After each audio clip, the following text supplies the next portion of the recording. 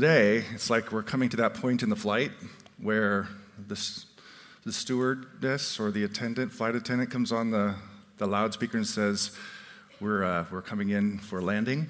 We're starting our initial descent. I guess that would be the pilot, technically. And that's what we're going to do is we're coming in for a landing in this sermon.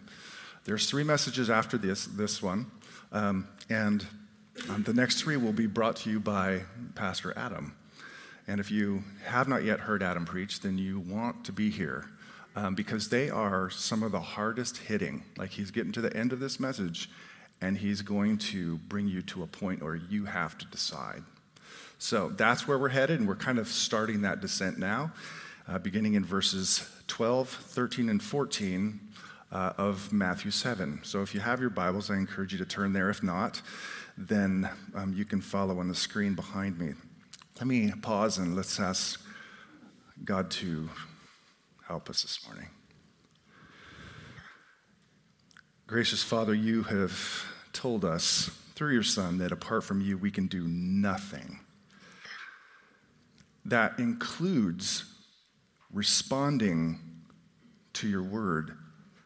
It includes change in our own hearts, in our own affections, to be more like Christ. We need you to take this word that you have given to us, and we need you to press it home. We need you, Father, to soften hard hearts, to soften calluses. We need you to more widely open the eyes of our hearts so that we can truly believe you, who you are, what you've done. So I ask that this morning, Lord. We need you to speak to us in a way that only you can do, that only your Spirit can change us with. So please, I ask that on my behalf as well. We gather here as your people, your family that are part of your eternal inheritance. And we ask, Lord, please, in this time in which we live, to speak. Let your voice be heard this morning. And let me adequately convey what Jesus taught here in these verses. And I pray this in his mighty, awesome, and holy name. Amen. Well, some of you know that our men's ministry had an event this last June. We climbed Mount Shasta on June 2nd. We only had 7 takers to climb that mountain. It's a big mountain, over 14,000 feet. And at first, when I consented to go, our illustrious leader, and I told him I was going to throw him under the bus this morning, told me that it's, of all the routes to go up to the top of Mount Shasta, the easiest. Now, I've been up there before on what was, I thought, the easiest route, and it was a beast. It's like they say 1 in 4 make it, and I think the statistic is true. It's a beast. So when he said this is the easiest route, I was like, okay, I'm in. So we gathered at the little town of McLeod, and some of the group went up partway up the mountain and camped on the snow, which sounded not fun to me. So me and another gentleman decided that we would go just get up at 12:30 and we'd start hitting the trail at 1:30. So we started at 1:30, thinking, of course, this is going to be the easy route. Well, it wasn't too long into our journey to the top that I realized that was not the case. Like, we're at the bottom side of a long glacier, and I don't know how long it was, but you could see all the way to the top, and the people who were ahead of us climbing looked like little tiny ants, right? That's how far they were away. We're at the bottom, and we would take 20 or 30 steps because you're at high elevation. Then you'd have to pause to allow your cardiovascular system to catch up. And I look up, and like an hour later, and those ant people are still there. I'm like, are they camping? Are they just having lunch? It seems like they're not moving. And the guys who are on that glacier know that this is the case. We were like, hike another hour, look up this big, long glacier, and the ant people are still there. And in my head, I'm doing the calculations. It's like, they look like ants, and it seems like they're hardly moving. So how long is it going to take for us to get there? We're looking at hours of work. And not hours of passive work, but, where your lungs are burning and your muscles are burning and your heart is pounding and you can only take 20 to 30 steps at a time. It took us a long time just to get to the top of a glacier at a place called Dump Rock, which I'm not going to go into why they call it Dump Rock, but it's Dump Rock. It's what the climbers call it. And the sense is, because you can't see over Dump Rock, that's got to be close to the top. That is its name. You get to that point and you realize there's another glacier with another steep pitch. You get to the top of that one, there's another pitch. And then you get to the top of that one, there's a plateau, and at the end of that plateau is another steep pitch. So it's just kind of like wears down your resolve, right? It's like a snowman in summer. It just melts because it just wears you down. By the time we got back down after 16 hours, I remember thinking to myself, why did I do that to myself again? And the idiocy in it all is I'll probably actually do it next year too, because I'll forget about the pain and I'll do it again. But it was supposed to be the easy route. And I am going to, for years to come, give John Eckel I'm sorry, did I just say his name? So it's a hard time. And I say that in a kind of a playful, facetious, sarcastic sort of way. Because he actually hadn't climbed it either. Someone else told him it was the easiest route. On a serious, transitional note, Jesus doesn't do that to us. Like when it comes to the Christian life, that is being a disciple, he gives us a preview of what's ahead. He likens the Christian life to a journey. Now, sometimes we tend to think that being a Christian is to associate with a group of Christians or to assent to belief in certain truths. To be clear, a big, important, necessary part of our Christianity is believing certain truth. But more important than what we believe is who we believe in. Like, truth is intensely relational. It's about who God is. And the Christian life really is, instead of just kind of the static thing, it is this journey, it is this pilgrimage, it is this climb. And that's what Jesus is pointing out. It's like, listen, you decide to follow me. This is the beginning of a journey for you. And it's not going to be an easy one. And he lays it out.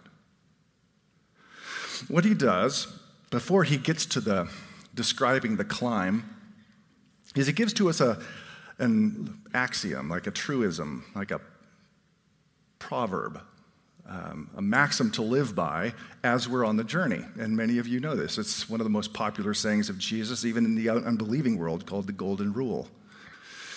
And it's supposed to be a simple way of helping us, just a simple, practical tool of living properly as we make our way down the journey. And so here's what he says. So, whatever you wish that others would do to you, do also to them, for this is the law and the prophets. I believe that this statement really is a summation of all of Jesus' previous teaching, especially as it relates to human relationships.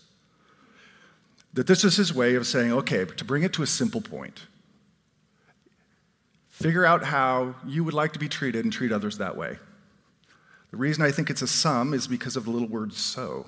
It's like, so, like here it all is. After all this teaching, to give you something practical, simple to live by, and the Lord knows that we have an easy time forgetting things.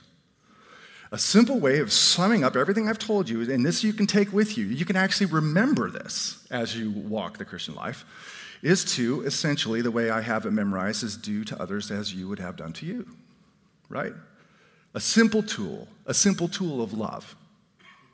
It's functionally the same as love your neighbor as yourself, because both fulfill the entire law.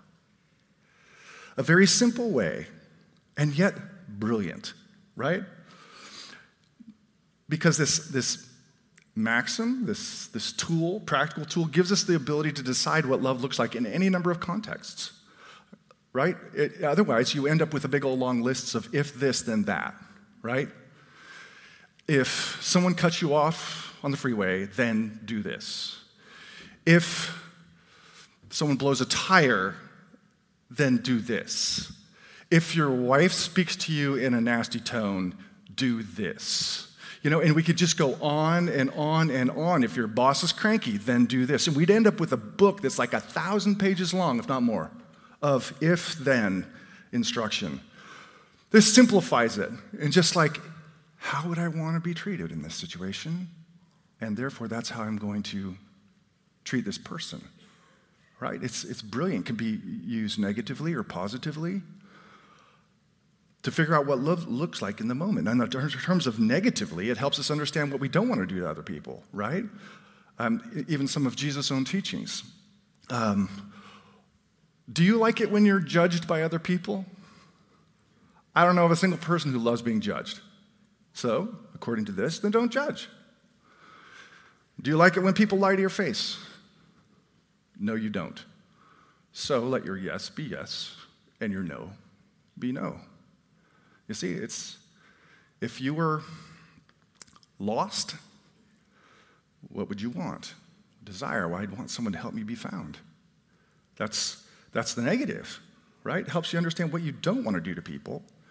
But Jesus puts it in the positive, which guards us not only against sins of commission, but sins of omission, which is failing to do what you know you should do. So, I'm standing in line at the grocery store, and it's one of those days where it's like everybody decides to show up at the same time. It's like Super Bowl Sunday or something. It's like everybody forgets to get what they need to, and everybody's in line. And there's this frail, I'm guessing she was in her 90s, elderly lady, and she is hunched over, and she's at the front of the line, and people are piling up behind her. And she pulls out her, I guess it was a debit card or credit card, I don't know which, and her hands are shaking as she tries to put it in, right? And then I don't know if she just can't read the numbers or she's just confused by, the questions like, is this credit or is it debit? And then it asks you, is $12.99 enough? Or is that what you're purchasing? And then you put in your PIN number and all that. She was completely confused. And the cashier is trying to help her, and I can tell she's completely confused. Meanwhile, behind me, the line piling up, I can hear these groans and these sighs. Now, this principle of do unto others as you would have done to you requires you to put yourself in another person's place. That's the only way it really works. Because I'm not an elderly woman, right? So I can't, how would I want to be treated as an elderly woman? Well, at this point, I'm putting myself in her place. I'm seeing her as me. And I remember thinking, man, I'm going to be there someday. I probably won't make 90, but, how would I want to be treated in that moment? I would want someone to be patient with me, maybe spell it out in kindergarten form, because the day is going to come when technology is confusing to me. So if I was in that position, I'd want to be treated with respect and patience. And that's a point where a Christian says, hey, ma'am, can I help you? Or take all the time you need? I'm good, right? Because that's how you'd want to be treated. That's positive. This fits in so many different ways. It's just, like I said, it's brilliant. A way of figuring out love in the moment, what it looks like to love your neighbor as yourself. You put yourself in their place and, well, how would I want to be treated? And then you treat them that way. It works in the negative, it works in the positive. And Jesus means for us to practice this regardless of whether it's reciprocated, right?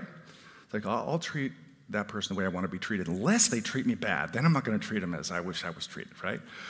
That's not the way he wants us. He wants us to even though sometimes we feel that way, right? His roommate, I don't know what was going on in his head. He was going to a Christian college. Should have known better. It's just a simple principle like this, right? Love to wake up early on a Saturday morning and crush his soda cans. I kid you not. And I'm sleeping on the sofa. And I'm thinking to myself, dude, like it's Saturday. It's the only time we have to sleep in, and you're crushing cans at 6 a.m. Like, do to others as you would want done to you. I'll tell you what, I'm going to set my alarm clock earlier than you get up, and I'm going to get those same soda cans, and I'm going to crush them next to your head and see how you feel. That's not how we're supposed to practice this, right? Because that is called retaliation, which Jesus already prohibited, right? End of chapter 5. So it's a way of just positively figuring out what love looks like in the moment. And it works. But I do have to make an important caveat, the one that you know I need to make. Just knowing this simple mechanism, which requires on-the-spot reflection and thinking, well, what does it look like, right? But it's helpful, very simple but helpful. Doesn't mean that because I know it, now I can do it in and of myself, right? The verses immediately previous to this were about how important it is to ask, seek, and knock, which is coming to the Father saying, I need help. That is to say, this principle is one that is exercised and practiced in dependence upon God and His grace. Right, Lord, sometimes things frustrate me, and I know how I'd want to be treated, and I know I need to treat this person that way, but I don't really want to, so you can help me. It's still hard. So here you have a kind of a summary statement as to how can you learn to live and love people on the way, on the journey, on the path. This is a way to take it with you. Then he transitions, and these are connected. He transitions to how difficult the path is. This is might call it the path of love, and hopefully I'll be clear on why I've turned with that. He says, again, very, very well-known verses. He says, enter by the narrow gate. There's the command. And there's a couple of reasons given for entering by the narrow gate. For the gate is wide and the way is easy that leads to destruction, and those who enter by it are many. And then this is another reason, for the gate is narrow and the way is hard that leads to life, and those who find it are few. So, he says there's two routes, two roads, two ways, each which, I think in terms of the picture, begin with a gate.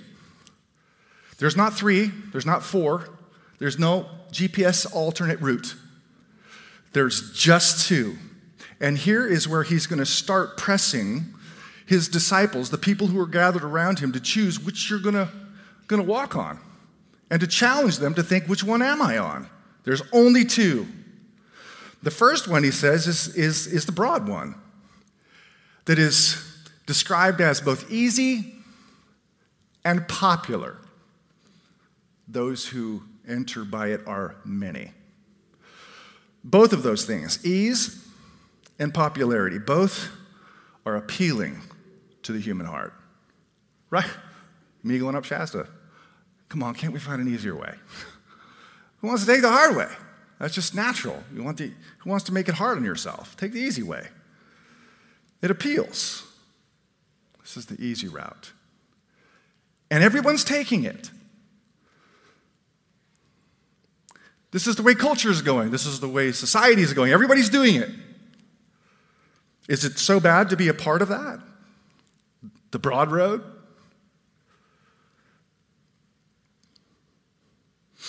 Fit in?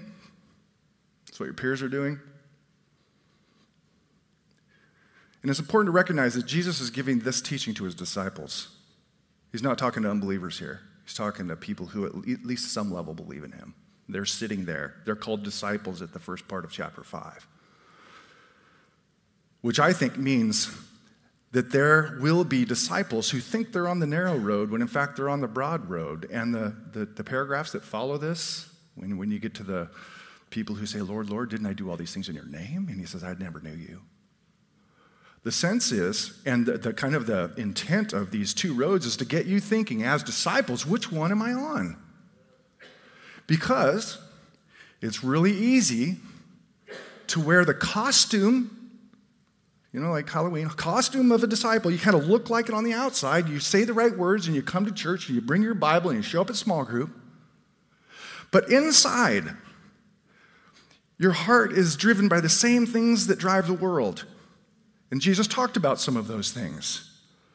Money, concerns about earthly things,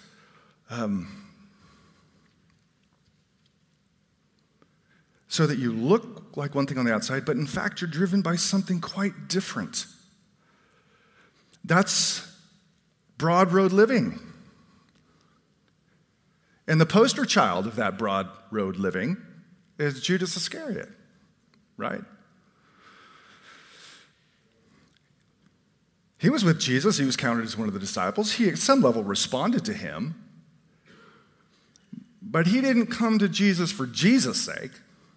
He didn't come to Jesus because he saw in Jesus the all-satisfying treasure of God or the truth and the salvation of one's soul.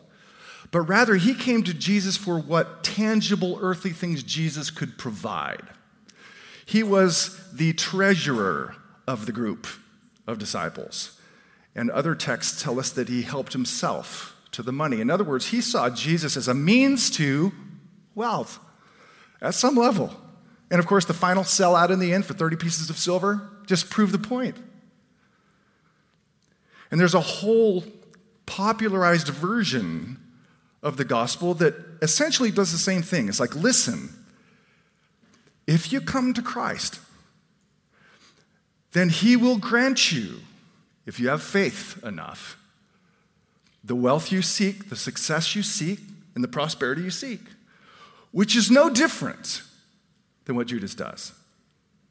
He is coming to Jesus for what he can provide in terms of earthly significance, popularity, whatever it is, but not Jesus himself or his kingdom. It's broad road living. It's easy to be there. Instead of being wholly surrendered, imperfect, but wholly surrendered to God, we are selectively or conveniently obedient. Right? I like this about the teaching of Jesus and this, don't so much like that, so I'm going to select this and this because it's convenient to my life. That, to me, is broad road living. You take them for what you like and you reject the rest. And the reason it's so bad, the reason that Jesus tells us not to go down that path, is because I just picture a river, and rafters going down a river like the Broad Road River. And at first, it's kind of just a lazy river. People are on their rafts and they're having fun, popping champagne and eating cheese and olives and pickles and having a great time. But they don't notice that the current's starting to pick up because they're having too much fun. They're distracted. And pretty soon they're in rapids that they can't get themselves out of. And at the end is this waterfall from which no one survives. He's saying this road, which a disciple on the outside, but an earthly person on the inside, goes over the edge. It's the way of destruction. And destruction is not annihilation. Destruction is to survive and be consciously aware of an existence and be in an existence devoid of God's love, devoid of his goodness, and devoid of everything associated with it, which is everything in creation. Not a place you want to be. As much as the concept and the reality of hell is unpopular in our culture, at some point, everyone's going to realize it was true. He said, don't go down that road. And this should kind of shake us a little bit. It shakes me. It's like, okay, Dan, I got to reanalyze my life. That's what it's supposed to do. He said, no, instead, he said, there's one route. It's the route you need to take. And it is harder. It's difficult. It's narrow. It's not wide. And it's the road less traveled. It's the unpopular one, and one that goes against the grain. That's the one you have to take because it's the only way that leads to life. That's it. No alternate routes. Right. Few there be that find it. Now, that doesn't mean that there are only going to be a few people in heaven. It just means comparatively. I mean, we know in the book of Revelation that I saw multitudes and multitudes beyond count that were standing with white robes on. So there are going to be a huge community in heaven from every tribe, tongue, and nation. But comparatively to the population that has ever existed, it's going to be small. That's what he's saying. So the question is this. What is it about this narrow road that he's calling us to travel that is so difficult? Why is it that there are few people that find it? It's a really important question. Is it just because Jesus says it is? At least two reasons. It's going to be a hard road for the disciple because of who Jesus declared himself to be and why he came, his identity and his mission. What do I mean by that? Who Jesus declares himself to be, the world reacts to with utter hostility. That is, if Jesus was just a teacher like other teachers, if his words were mild, relativistic, take it or leave it advice like Ann Landers or Dr. Phil, I don't think people would have a hard time with him. He'd just be one of many others. Switch the channel if you don't like it. But that's not who Jesus declared himself to be. Listen to these words, and you've heard them before, but let's just give them a little emphasis. He says, I am the way, the truth, and the life. No one comes to the Father except through me. That is an absolute statement. It's unequivocal. It is clear. It's explicit. He's like saying, listen, there's no alternative routes to God except through me. The world hates that. Like, who are you? How pretentious for you to say that. Well, he's not pretentious because he's not pretending.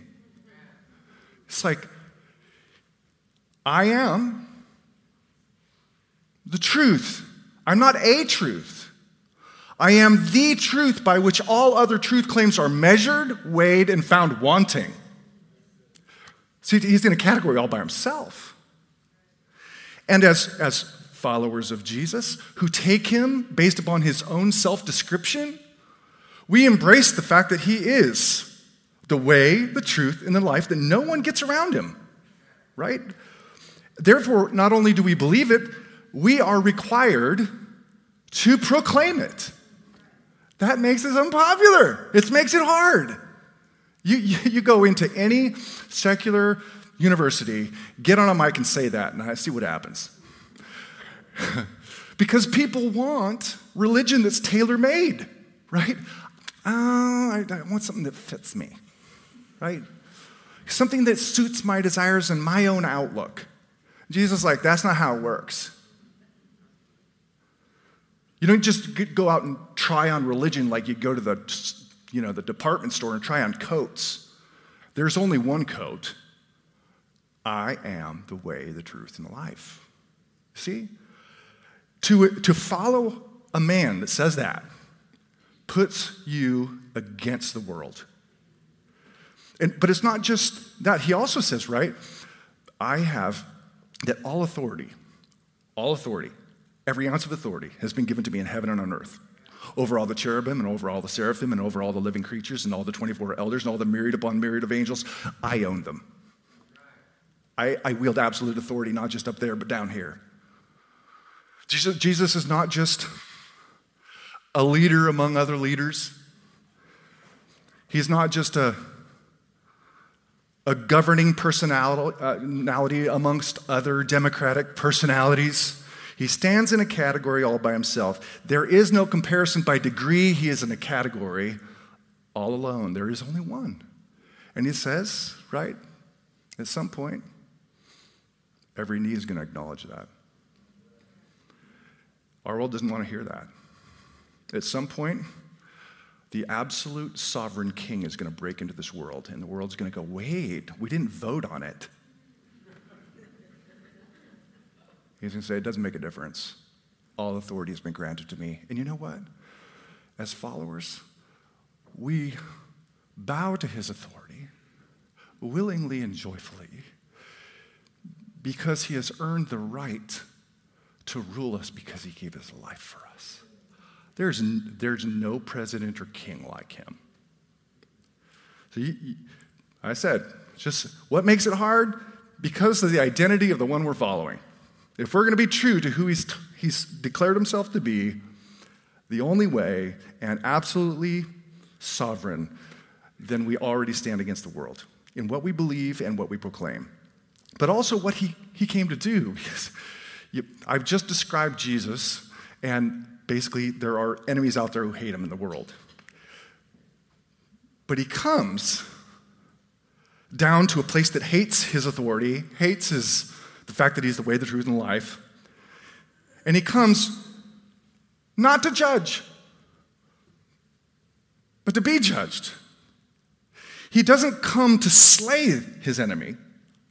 He comes to be slain. The very enemies that hate his absolute yet gracious rule are the very enemies that he's come to win as brothers and family. And then he, calls us to do the same. And a lot of this sermon that he's given to us, Sermon on the Mount, is in that very vein. How do you respond to a world that doesn't like you? How do you respond to a world that hates the truth about who Jesus said he was? Well, a lot of Christians are fine to just react and return evil for evil.